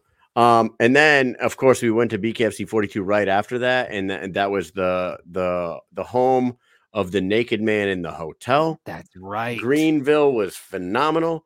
Soto versus Good John. You guys all saw it. I don't know if any of you guys were there live. Howie was definitely there. Put in the comments who you thought won that fight. So Howie was there. DJ Tony was there. I don't know if anybody else in our comment section was there. Soto or Good John? Who'd you have? So, Mike, do you remember being in the audience at BKFC 42? Good John and Soto were putting on a classic. It's nonstop action between these two. It's a bloody mess. And people are booing in the audience because I know. I was so confused. And we're like, what the fuck are these guys booing about? Good. This is fucking amazing. I learned that night that 90% of the fans that are in these arenas are the Just Bleed guy with the the UFC Just Bleed across the forehead. Just Bleed. And if they're not pummeling the fuck out of each other every second of every round, they boo. I'm like, man, these people are fucking stew knobs. This is some dumb shit. How could you get any? You got one guy that I thought was winning, like Tony winning in the beginning. Poet didn't know it.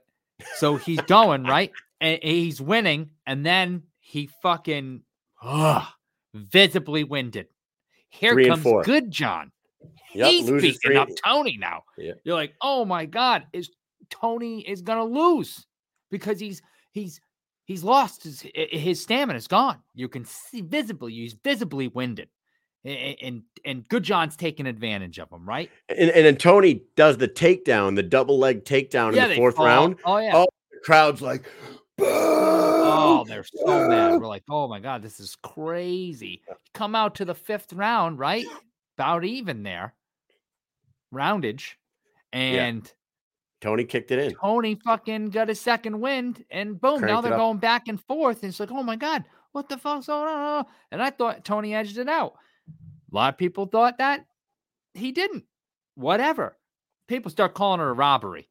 Not a robbery. That's another thing. We found out in 2023, 2022, 2020, people still don't know how to use robbery. 2024 is a new year. We'll see if people know how to use the word robbery. 2023, if something's close, Mike, then it's not a fucking robbery, you morons. But 2023, people don't know how to use the word robbery. Yep. They think people that defend their belt makes them a 2-time champion. I can't do that anymore. I don't know. That's a BKFC fan thing. That's a bare knuckle fan thing. I've never seen this before, and it's multiple people. So if anyone thinks we're talking about one person, we are talking about you, and we're talking about everyone else too, because it's a ton of people, including champions, who say it too. Yeah, you are not a 2-time, 3-time, 4-time fucking champion. That's not what you call yourself if you defend your belt. You are a 1-time champion that has defended their belt a certain amount of times. That's what it is. Right. John Jones is not the 13-time light heavyweight champion. He's not. You know what I mean? No. George St. Pierre wasn't the 9-time welterweight champion. He defended his title 9 times. No, he's not. They never say that. They don't do that. It's not how it works. That's what I thought was one thing that I thought was very cool at BKFC 42. You know, these shows bring out these fighters that want to be there and see this. Wonder Boy and his dad were there. And what I thought was kind of crazy. We ran into them at the airport like months earlier. Yes. And told them to go. They remembered us. They saw us. They're like, guys, hey. And I'm like, holy shit. These fucking morons that ran into these guys in the airport and shot the shit with them for 20 minutes. They actually didn't just blow us off. You know what I mean? They could have just talked to us that day and been like, those are a couple guys. They showed up at the event. Yes. They're awesome. Then when they saw us, they were cool as fuck. I wish I had these pictures on. I have so many pictures. Yeah, it was we actually took pictures with I'll do like a picture photo dump from the year. I'll have to go through and try to do that in the next few days. Then the summer we took off. I mean, we did shows all summer long, but we didn't go to any events all summer because Army. We returned to Denver, ate corn dogs. Oh my God, those corn dogs were amazing. What was it called? What was that place called? Two Doggies? I don't know. We look up corn dogs in Denver. I'll find it. It was fucking amazing. We ran into Brandon Gertz, who was supposed to be on that card. He told us the whole story about getting launched off his Harley about 75 feet, rolling down the fucking highway. This guy's a savage. He's like, oh yeah, man, launched me like 70 feet down the fucking road. I rolled out of it and walked away. We're like, you're fucking goddamn Wolverine, huh? Yeah. And then we said that we want to see him fight Elvin Brito. Yeah, and he was all about it. He was like, I'll fight Elvin. I'll fight Elvin in Puerto Rico. Let's do it. I know. That's the fight I want to see. Love to see Brandon Gertz versus Elvin Brito in Puerto Rico. That would be fucking awesome. And then we hung out with the Cali boys again. We saw them at Albuquerque. 41. 41. Yeah. And then we saw them at 50. 50. And then we saw them at 56. Yeah. Wow. Awesome. We ate breakfast with those guys in Big Ben at 41. Yeah. At first watch. I remember. Good times, dude. Shout out, let's go, boy, for sure. And then shout out, let's go, boy. Yeah, shout out, let's go, boy. Let me bring that up real quick. Shout out, let's go, boy.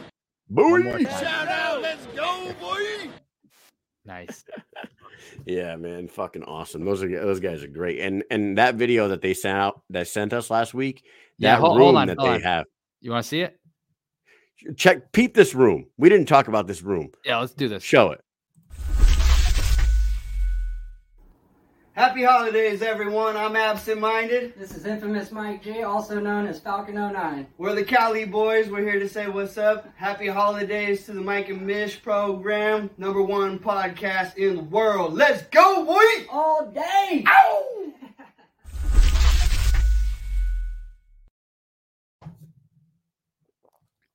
Dude, they are those guys, dude. They are those guys. When you see them in person, they are exactly that. What a collection! I have awesome so shit. many funny videos of them. Oh my god, They're awesome, man. We've keep made close some to good my friends there. heart. Yeah, those guys are great for sure. And then we wrapped up the year. You can blame. Listen, if you're wondering where my Mike and Mish sign is, it's supposed to be right here that they made for me. The one that's next to you there, changing colors ever so beautifully. Mm-hmm. It's Steph's fault. She moved it. It's Steph's fault. Yeah, she moved it. It's over there, and I didn't notice till after the show started. Stune out of the week. Yeah, so everybody hit up my wife's,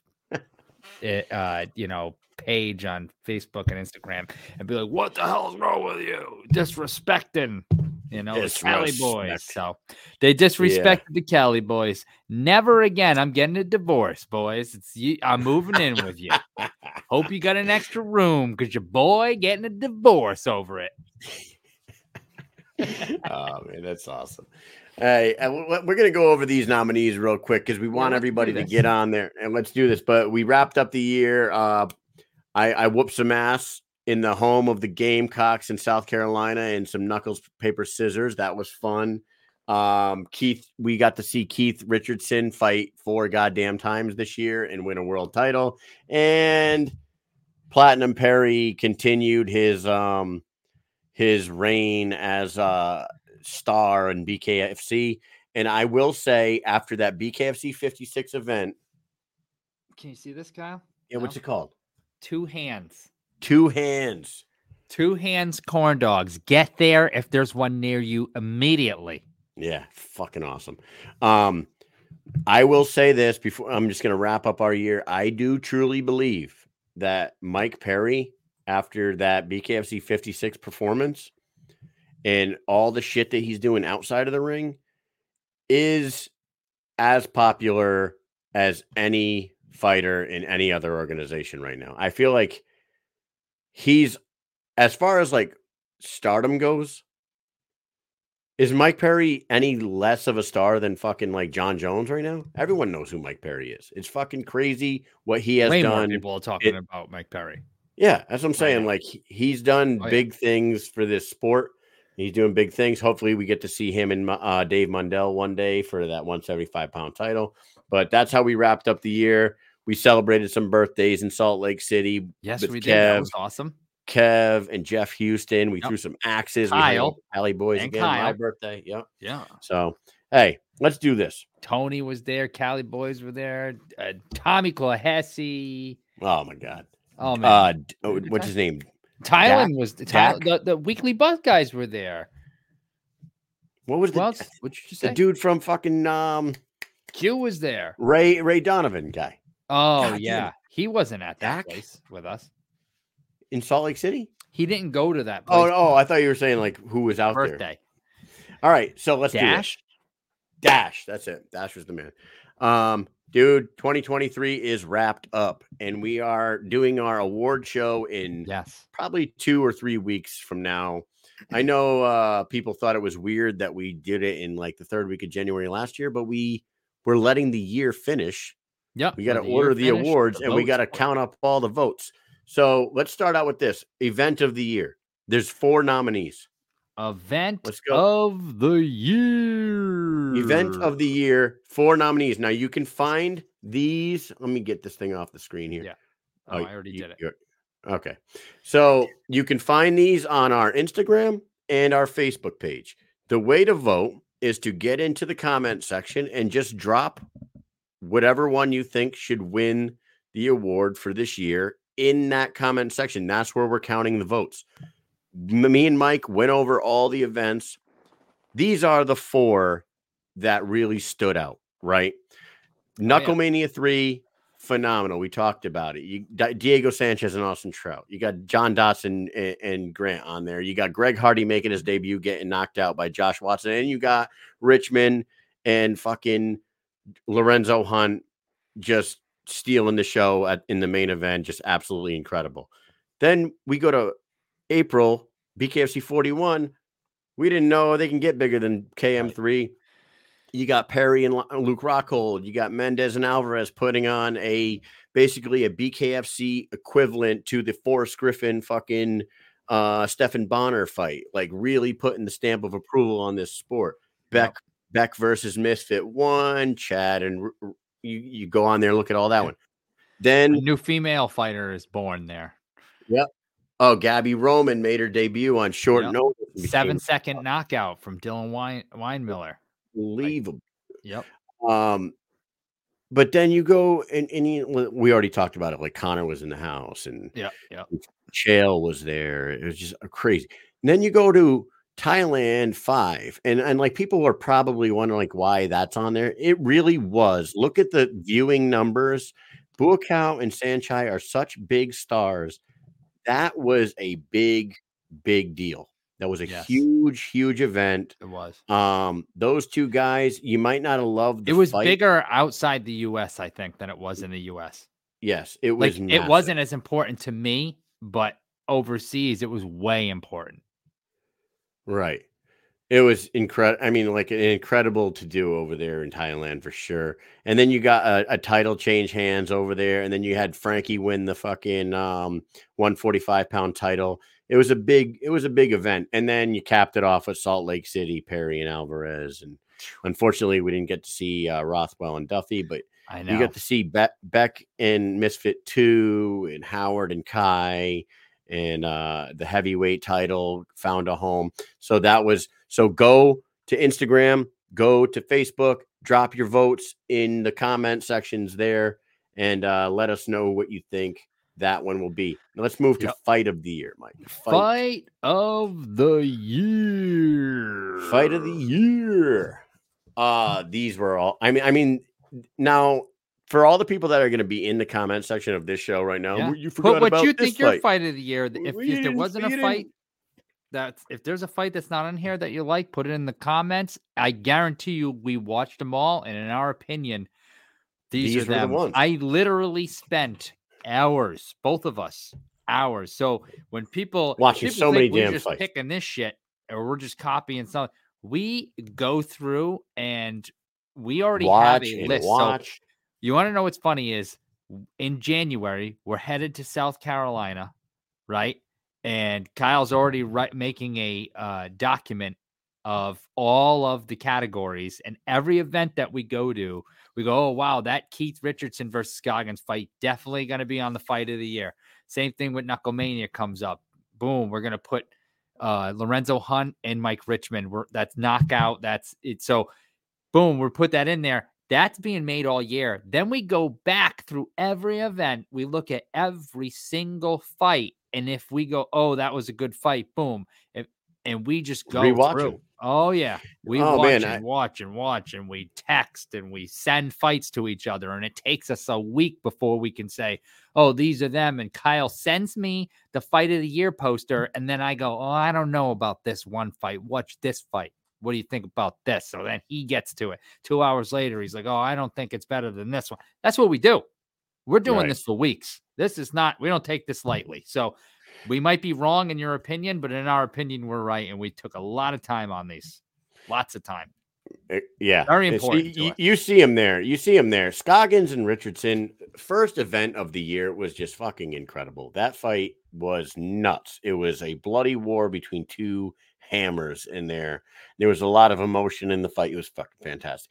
Mendez and Alvarez, we already talked about that. That is like, as far as two huge stars from outside of this sport making an impact by putting on a phenomenal fight and then basically putting their stamp of approval on this sport at the press conference afterwards, inviting anybody that's thinking about it to come on over. That was huge. Good John and Soto, like we just said, that could have gone 6 rounds. Who knows, man? That was a phenomenal fight. the next two fights did go 6 rounds. Dat win and Daniel Strauss, that went 6 rounds. And no offense to Dat, it should have never went 6 rounds because he was dropped in the first round of that fight. It should have been a knockdown. It should have been a 10-8 round for Daniel Strauss in round 1, and it should have been over in 5, but it wasn't. It was a draw, and it went to a 6th. But all 6 rounds of that fight was fucking fantastic. Reber and Thompson, Travis Thompson just finds himself in this category every year. That was a 6-round war. Reber turned it on in that 6th round and took it. And then Rothwell and Copeland. I think Mike and I both agreed with this one because although it went 3 rounds, the pace, the amount of strikes thrown between these 275 plus pound fucking monsters, it was unreal. So incredible. It stopped me in my tracks. Like I walk around. I've said this in the past. Kyle, we were separated at that point. I think I was walking around. I take pictures. I talk to people. I take video. I stopped everything I was doing and sat down in like an open chair to watch because it was so crazy. I couldn't miss it. They were going the funniest thing? They were going fucking crazy in this fight. They were just nonstop. It was while this fight was going on, right? So I don't know where you were, but I was back by the giant screen right to the, if you're looking at the ramp, yeah, I know. It was to the left. I was to the left, standing there with all the fighters. Okay, so I was standing there, and I'm standing there with Josh Watson, dude. Yeah, and these two guys are beating the fucking brakes off each other in the first round. And then the second round, Big Ben starts pouring it on. And then the third round, Big Ben is just cracking him with fucking clinch work, uppercuts. And then every once in a while, Josh Copeland throws like an overhand right and cracks Big Ben. I know. And Josh Watson, cut Ben open right in the beginning of the fight. And that's what was like, oh shit. Like he cracked him immediately, cut him open. And you were like, oh, hold on. It was crazy. You got to win this like quick. So that fight was phenomenal. But dude, Josh Watson standing right to my left here. And me and him are watching on the big screen like this. And he's like, I'll fucking knock both of these pussies out. I'll knock both of these fucking bitches. I knock both of these bitches. Oh, dude, he's going fucking nuts the whole fight. It was so funny. He was like, oh, what a fucking pussy. Oh, God, it was great. He's fun. And I said I loved him that night. I love him every night, but I don't love him every night. It was. Scratch that from the fucking transcript, right? Strike that. But like he's a strike that from the transcript. I didn't say that. All right, but really, he's those were good. But he was really fun that night. Yeah. So those were the fight of the year nominees for the Mike and Mish show and the Mission Accomplished Bare Knuckle Awards. Go to the comeback of the year. This is our next category. Right, we're comeback of the year. These were great. These were great, and I really feel like there's one obvious winner here, right? There's yes. Yeah. I mean, there were some people though that voted and they think differently. So yeah. So BKFC 39. There's one of them that I don't even like on there. I don't like it, but it is a comeback. But I hate it too. There's one on there that it led to a title. The one you're talking about. The Alan Belcher Arnold Adams is the most controversial one in this category for sure. But did he or did he not get knocked down twice in one round and come back and fucking beat? He absolutely did. He basically don't vote for it if you don't like it. Yeah. Right? Yeah. So there's that one. The BKFC 39, Pat Casey was putting it on that kid Kyle Wright. And Kyle Wright was not following his jab the entire damn fight. And as a matter of fact, you and I were standing there with Nelson as that fight was going on. And Nelson was like, what the hell is he doing? This kid's better than this. He needs to fuck. Yeah. And all of a sudden he starts throwing combinations and he comes back and he starts cracking Pat Casey. Pat Casey hits him with a fucking spinning back kick. It was crazy. This was crazy. And then he forgets what sport he's in for a second. He goes for a double leg takedown and then he gets knocked out. It was fucking fantastic. It was unbelievable. That was amazing. That was a great comeback because Kyle Wright was really getting beat up in the beginning of that fight. Jeremiah Scott was getting cracked by Chevy Bridges at BKFC 52. And look at those two pictures. Almost didn't make the count in the end of the first round. Look at those two pictures. Isn't that crazy? Like they are almost identical. Yes. And they're almost identical in the identical spot in the ring too. Yes. If you look Yeah. at the They're like crescent, one step I mean off. the bucked up. You look at that bucked up logo in the center of the ring there. It's almost exact. Yeah, it's Jeremiah really Scott cool. was almost out, like you said. He was almost out. Was it the Didn't first almost round, right? Yeah, and then he comes back and he basically does the same thing back to Chevy. Yep. And he had a huge crowd there, a lot of following for Jeremiah Scott at that event. Big comeback, big win. Brandon Allen gets dropped by a champion coming in from another organization. Seth Schaefer coming in to shake up the 145 division. He drops a top fiver, and then Brandon Allen just does Brandon Allen things and comes back and drops him twice with 2 crazy knockdowns in that second round, or it was second or third round, whatever it was.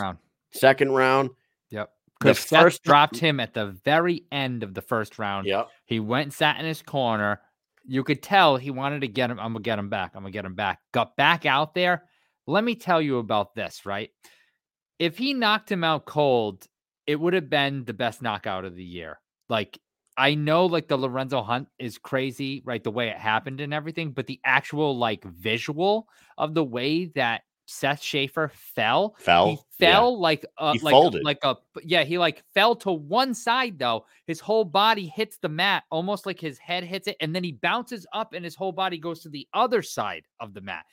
Of his like he like boing boing. It's the craziest drop, but he ends up getting back up from that. Yeah, which I thought was insane. Like he got up from that because when you see the way he fell, it was nuts, dude. It was almost like he tried to stand up, like his body fell, bounced up just a little from the mat, and he tried to stand up but couldn't, so he fell right to the other side, almost mirrored the way he fell the first time. It was really fucking weird. God, it was crazy. Dude, Allen, Superman Allen, like his nickname. He's got to have the most power in 145, right? He has to have the most power on 145. The most. When he drops people, they don't get up. It's fucking crazy. And then of course we had the Lorenzo Hunt. Lorenzo was losing 1 minute and 50 seconds of that round. Mike Richmond was doing a great job landing constantly, and then he puts Lorenzo on his butt.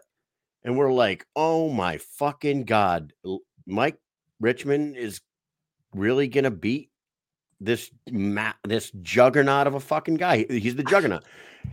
We're like, what the fuck is going on here? And then he gets up and he lands that. Nuts.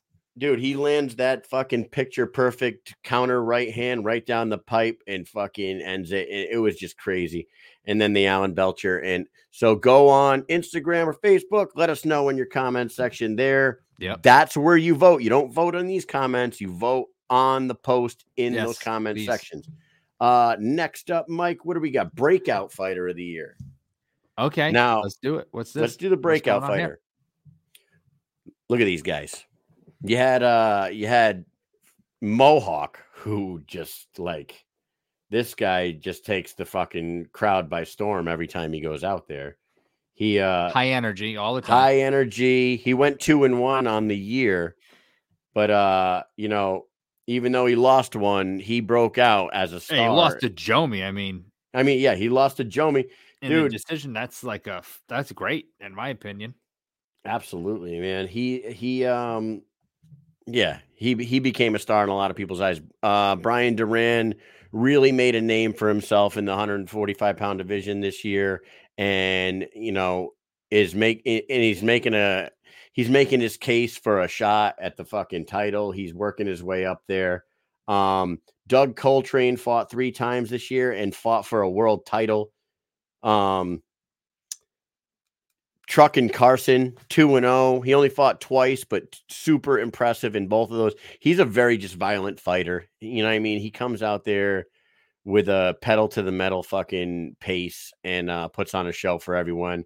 Roberto Armas went 2-1, but he had 2 knockouts, and one of them was a short notice upset in Albuquerque against Eric Dotson in front of Eric Dotson's home crowd.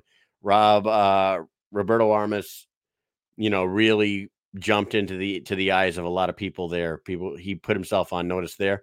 But our last guy is he worked his way from, I believe, number 5 to number 1 this year.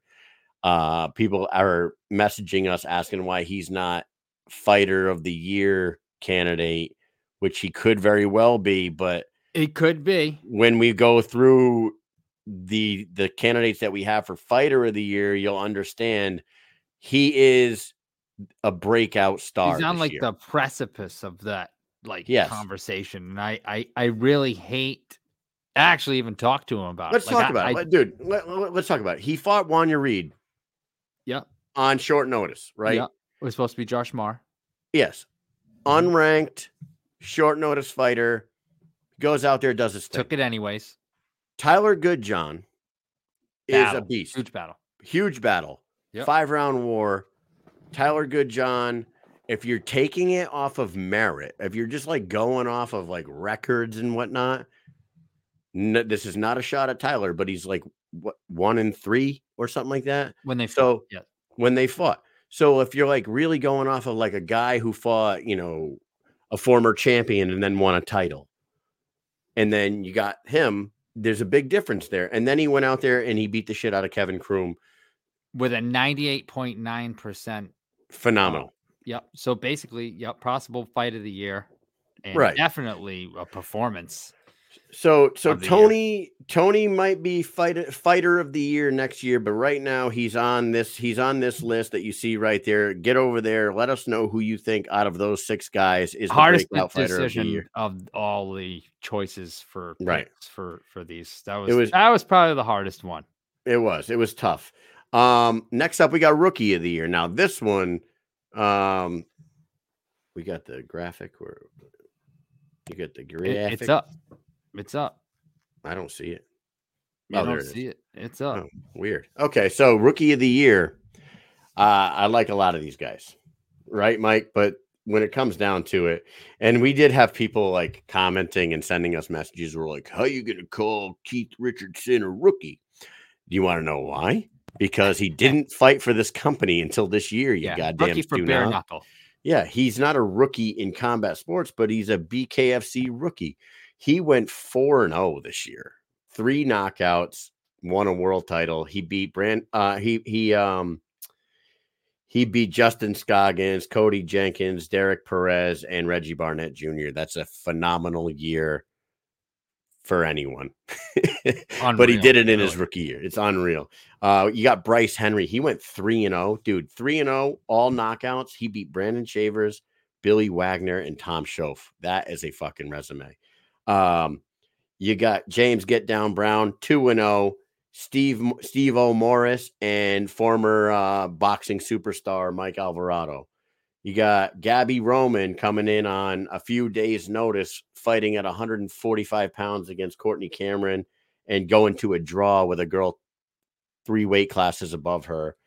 And then pulling off probably one of the biggest upsets of the year when she TKO'd Martina Kroll in the first round of their fight. So 1-0-1. Phenomenal year for a breakout star like Gabby Roman. Brandon Bushaw. When we talked to Brandon Bushaw at the beginning of the year, he was like, "Oh, I wasn't even sure if I want to do this. I kind of like finished my combat sports career. Now here we are on December 27th, and he has fought 3 times this year. He went 2-0-1, beat Paul Teague, went to a no contest with Rick Caruso, and beat Josh Marr. And the last one is Bart Kroll, who went 3-0, beat Ashley Griffin, Sebastian Krautwald, and then he beat Anthony Holmes, who is a fucking beast. So really great candidates there. I feel like that top row is kind of like the standouts, and Gabby's a big time standout too. But they all made a good run in their rookie campaign. Drop us your vote in the comment section on those posts. Up next, Ring Girl of the Year. Yeah. They are no longer the Bombshells. Do we know why? It is a copyright thing. Oh. It is a trademark thing. Somebody, a former employee, I believe, there's someone has the trademark for it or something like that. So they can't say that no more. But everybody's favorite category, I think. And I can tell you that yucky. yucky. So I can tell you that 4,971 people have liked this post on Instagram, and Can't see why. 369 people have voted so far. And you got Caitlin Bertrand, you got Chelsea Bria, you got Alicia Spivak, and you got Isabel Flores. These 4 are the ones that have been around the longest, have put in the most work this year, done the most events, and they are all beautiful women. And we love to see them at the events. Mike, what do you think about this category? Oh, this category is icky, yucky, poo poo. I don't like it. My mom does not let me out the house to see this kind of filth on the I love it. Hey, Anyway. I love it so much. This is great. This is great. Everything I said just now is a lie. So these are good. But however, these are all people who put their time out there. They travel with the company. They mean a lot to the company. And that's what you saw with like the Brittany Palmer, right? She retired and like people say this and that. Like she's been working for that company For like 20 years. Forever. Like it's insane. And they do more than just walk around the ring. People are like, oh yeah, they walk around the ring. Blah, blah, blah. No. That's not what they do a lot. Like they do a whole bunch. They put themselves out there. They're out. They do all sorts of promoting. They do lots of modeling. Is it super hard work? No, but it's probably something they love doing. And I'll tell you what, if I could walk around the ring like that, I do that too. So I'm a bit jealous. Yeah. And unfortunately, Clay Teal didn't do any events this year, so he's not eligible. What the hell's wrong with that ass? What the frick's going on with him? Yep. Get over to the Instagram and the Facebook. Find those two posts. I'm trying to see them. But those girls and the rest of them too, because the UK girls didn't have a lot going on, but they are awesome too, and they definitely deserve recognition. But they do a lot more for this sport than people realize. They don't just hold up a card, and they do a lot. So they are important, and people do pay attention to them. They have a lot of fans. Let me tell you, there are people taking pictures with them more than most of the fighters. I can tell you that right now. Lots of guys are like, oh, let me get a picture. Let me get a signature. Like that is how it is. So they're very important. They bring eyes to the sport, just like everyone else.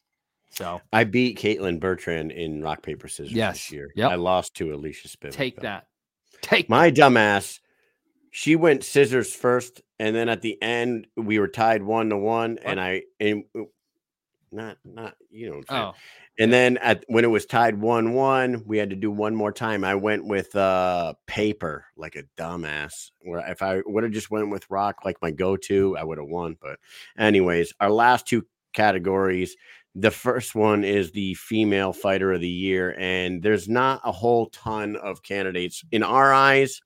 I understand that the BKFC had like 6 candidates, but we didn't see any reason to be putting fighters that had 1 fight for the year on this category. You know what I'm saying? Misfit Faria fought twice this year, 2-0, fought Beck Rollins both times. The first fight was just getting fucking awesome. It was a great fight while it lasted.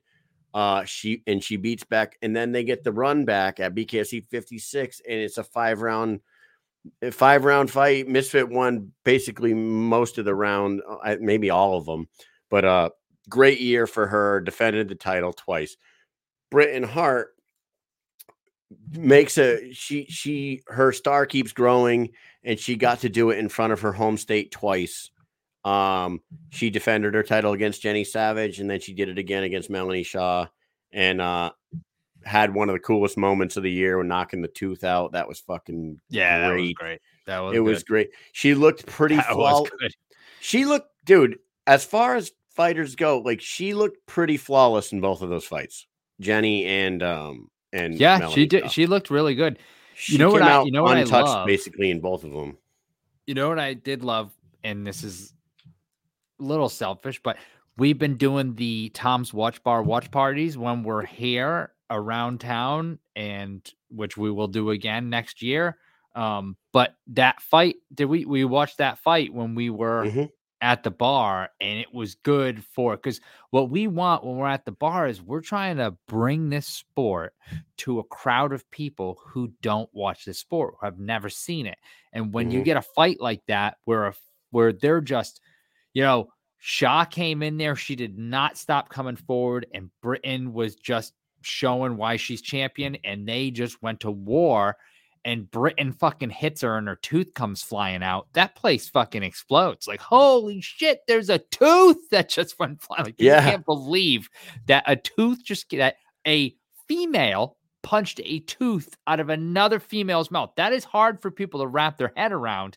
And not only did that happen, but they continued to fight after that.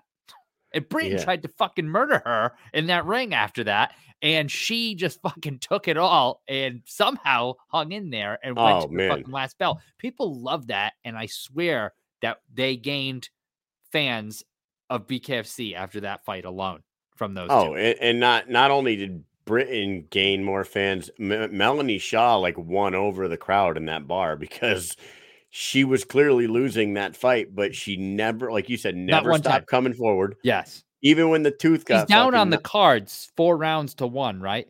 Yeah. And she gets her fucking tooth knocked out. She keeps going. Yeah, it was crazy. She's now like, you know what? I can just fucking end it now. Nope, not giving you an inch. Not going to stop fighting for 1 second. Right. And we had those two champions were the clear, obvious nominees. But then this third girl comes storming onto the scene. She's already nominated for Rookie of the Year. Gabby Roman does what she did. And like I said, she probably could have fought 1 or 2 more times this year if they would have allowed her to. She took that Courtney Cameron fight on a couple days notice, won over the Denver crowd with her performance there. It went to a draw. A girl that is just a much bigger fighter who has experience in the BKFC squared circle already. And then she goes in there, and her next fight is against a girl that supposedly nobody wanted to take that fight. Martina Kroll told us, I can't get a fight. Everyone's turning me down. Gabby didn't turn her down.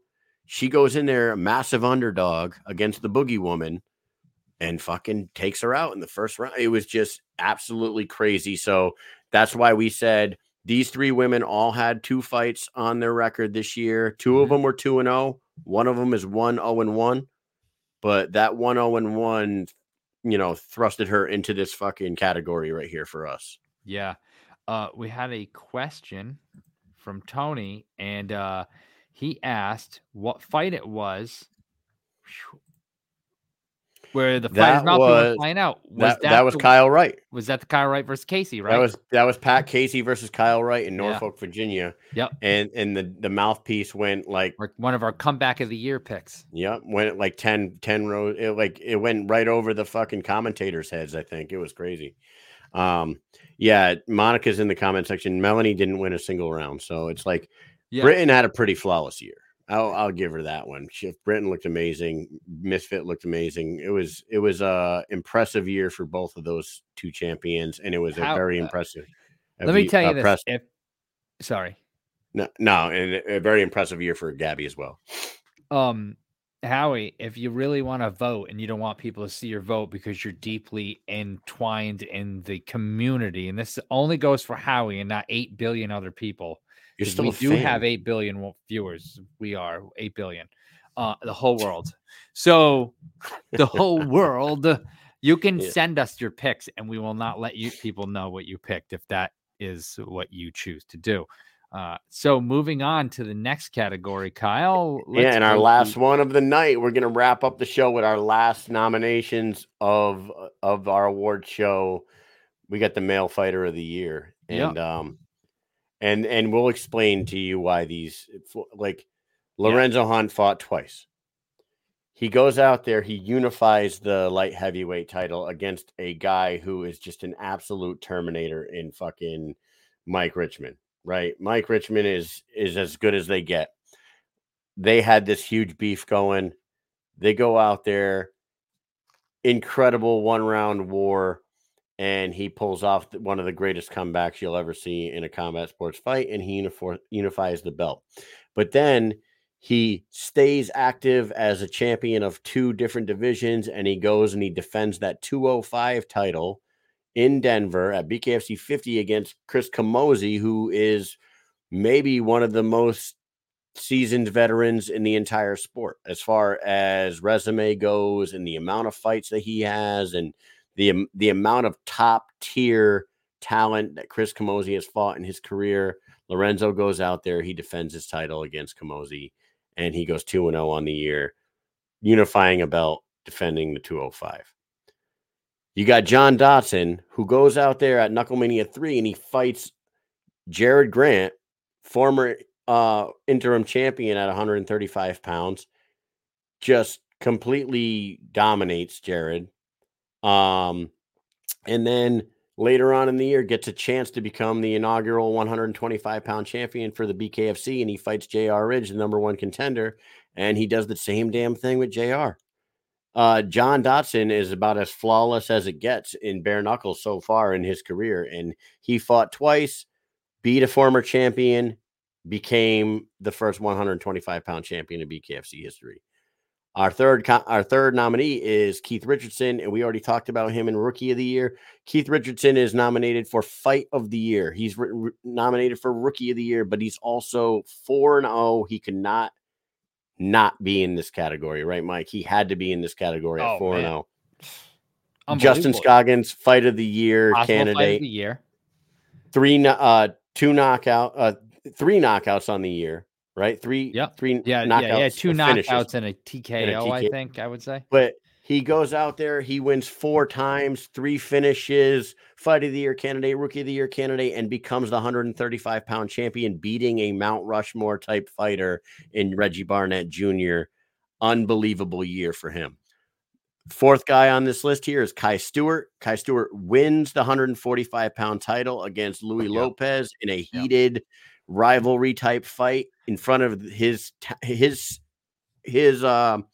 state, his people in Great Falls, Montana. Right. Beats him, and then he goes out there. He markets himself like crazy, like we talked about earlier. He's all over the place. He gets into it with HD Davis at BKFC 50. Was it? Yep. And then here we are, BKFC 56, and they have their showdown there at BKFC 56. As a pretty big underdog for a champion. As a champion, big underdog, and he goes even out there visually, and that's not like a dig why at him. He's the champion. But you look at HD, he's taller, he has the longer reach, he's got the extremely chiseled physique. You know what I'm saying? Mm-hmm. He's talking shit, he's aggressive. Kai's like, whatever. I'll fucking win. He's the underdog, and he knew it. He was ultra confident. He talked to us, he knew he kept saying he was going to win, but he knew he was the underdog. He didn't pretend that he's someone he's not. He just kept on just going with his own story.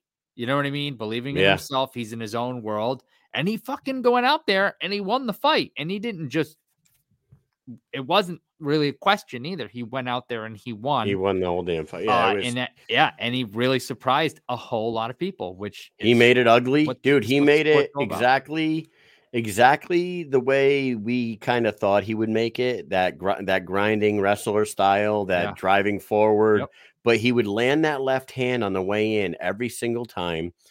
HD was not countering it at all. It was just a tough night for HD, and he ends the year on a 2-0 run for the campaign with a world title win and a world title defense. Great year for Kai Stewart. Dave Mundell is our next guy. Dave Mundell also went 2-0 this year. The 2 guys he fought, we already talked about him once. Mike Richmond. I mean, is there any more of a candidate for a title shot at 175 than Mike Richmond in the BKFC this year? Like, he went out there, he put on a hell of a performance against Lorenzo, came out on the losing end, but what he was doing at 185 pound against a guy a weight class above him who has just been killing everybody was so impressive. He earns himself a title at that 175 pound strap, and Dave did his thing, man. Dave just fucking looked pretty damn flawless against Mike Richmond for sure. Looked great. Got the finish there, and then he defends it against Mike. and then he defends it against Doug Coltrane later on in the year. 2 title defenses for him. What do you say about his year? I love what we found out about him in the Coltrane fight, because I said this on past shows, watching the fight with him and Coltrane, after the first maybe like minute of the fight or something, he started like really being a little reckless with his shots, or more aggressive than he usually is in his fights. If you watch Mundell fight, it's not that he's not aggressive at times, but he's more of like a cerebral fighter. He waits for his shots. He picks his shots well. He's not in fights where you just see him just going to all out war and just fucking winging punches. But for some reason, he's winging punches. And I'm thinking like, what the fuck's going on with this guy? And I'm texting people going, man, what's going on with Dave? He seems like he's being frantic. He's winging punches. He's going a lot harder than, I don't know if he just sees an opening and he's just not worried about Coltrane's power or what's going on. Well, you find out after the fight, he's got a cut. He got cut in the beginning of the fight, and he was like, fuck, I don't want the fight to get stopped on a cut and I lose my belt because of it. So I'm going to go balls to the wall and fucking make this fight mine. I am going to insert myself into this fight 100%, 110%, and I'm going to just end it. And that's exactly what he did. He went all out. As soon as he got that cut, he was like, fuck this, I'm ending it. I'm going to throw caution to the wind, and I'm just going to come in, be as, I'm sure he's being as defensive as he can be, but he was way more offensive than I've ever seen him be. Like, he was just winging. He was coming. He was just trying to end that fight as fast as possible. And it worked. And I thought that was fucking awesome. Yeah, it was a great change of pace for him. You know what I mean? It was like, like you said, we're used to him being that cerebral fighter, and it was a different Dave that night, and that different Dave did the damn thing, and he defended his title, and he got the finish on Doug Coltrane, Cold Red Coltrane, who is a a breakout of the year candidate. Yep. But he ends the year 2-0, 2 title defenses, 2 finishes. Awesome year for Dave, who was our fighter of the year last year, by the way. And our last candidate is the new King of Violence, man. Yeah. The new Mike Perry.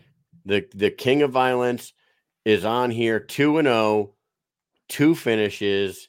He beat UFC former middleweight champion Luke Rockhold, made him quit in the first round after breaking his teeth. And then he goes on to fight the UFC's most violent man on the planet title holder. And they make a belt for King of Violence, and Former they put him in there, and they also. put and former UFC champion, former Bellator champion, former fucking multiple organization champion, self-proclaimed fucking king of fucking street fighting champion. Basically, he was saying how many street fights he had, like 400 something, maybe. So the underground king. Yeah, it's an incredible year for Mike Perry as well. He really became the face of this organization. And as much as these other fighters don't want to hear that, be thankful that he's there, because he's brought millions of eyeballs to this sport that weren't watching before. He beats Luke Rockhold. He beats Eddie Alvarez. He becomes the King of Violence. He broke teeth on Luke. He broke an orbital on Eddie. He becomes...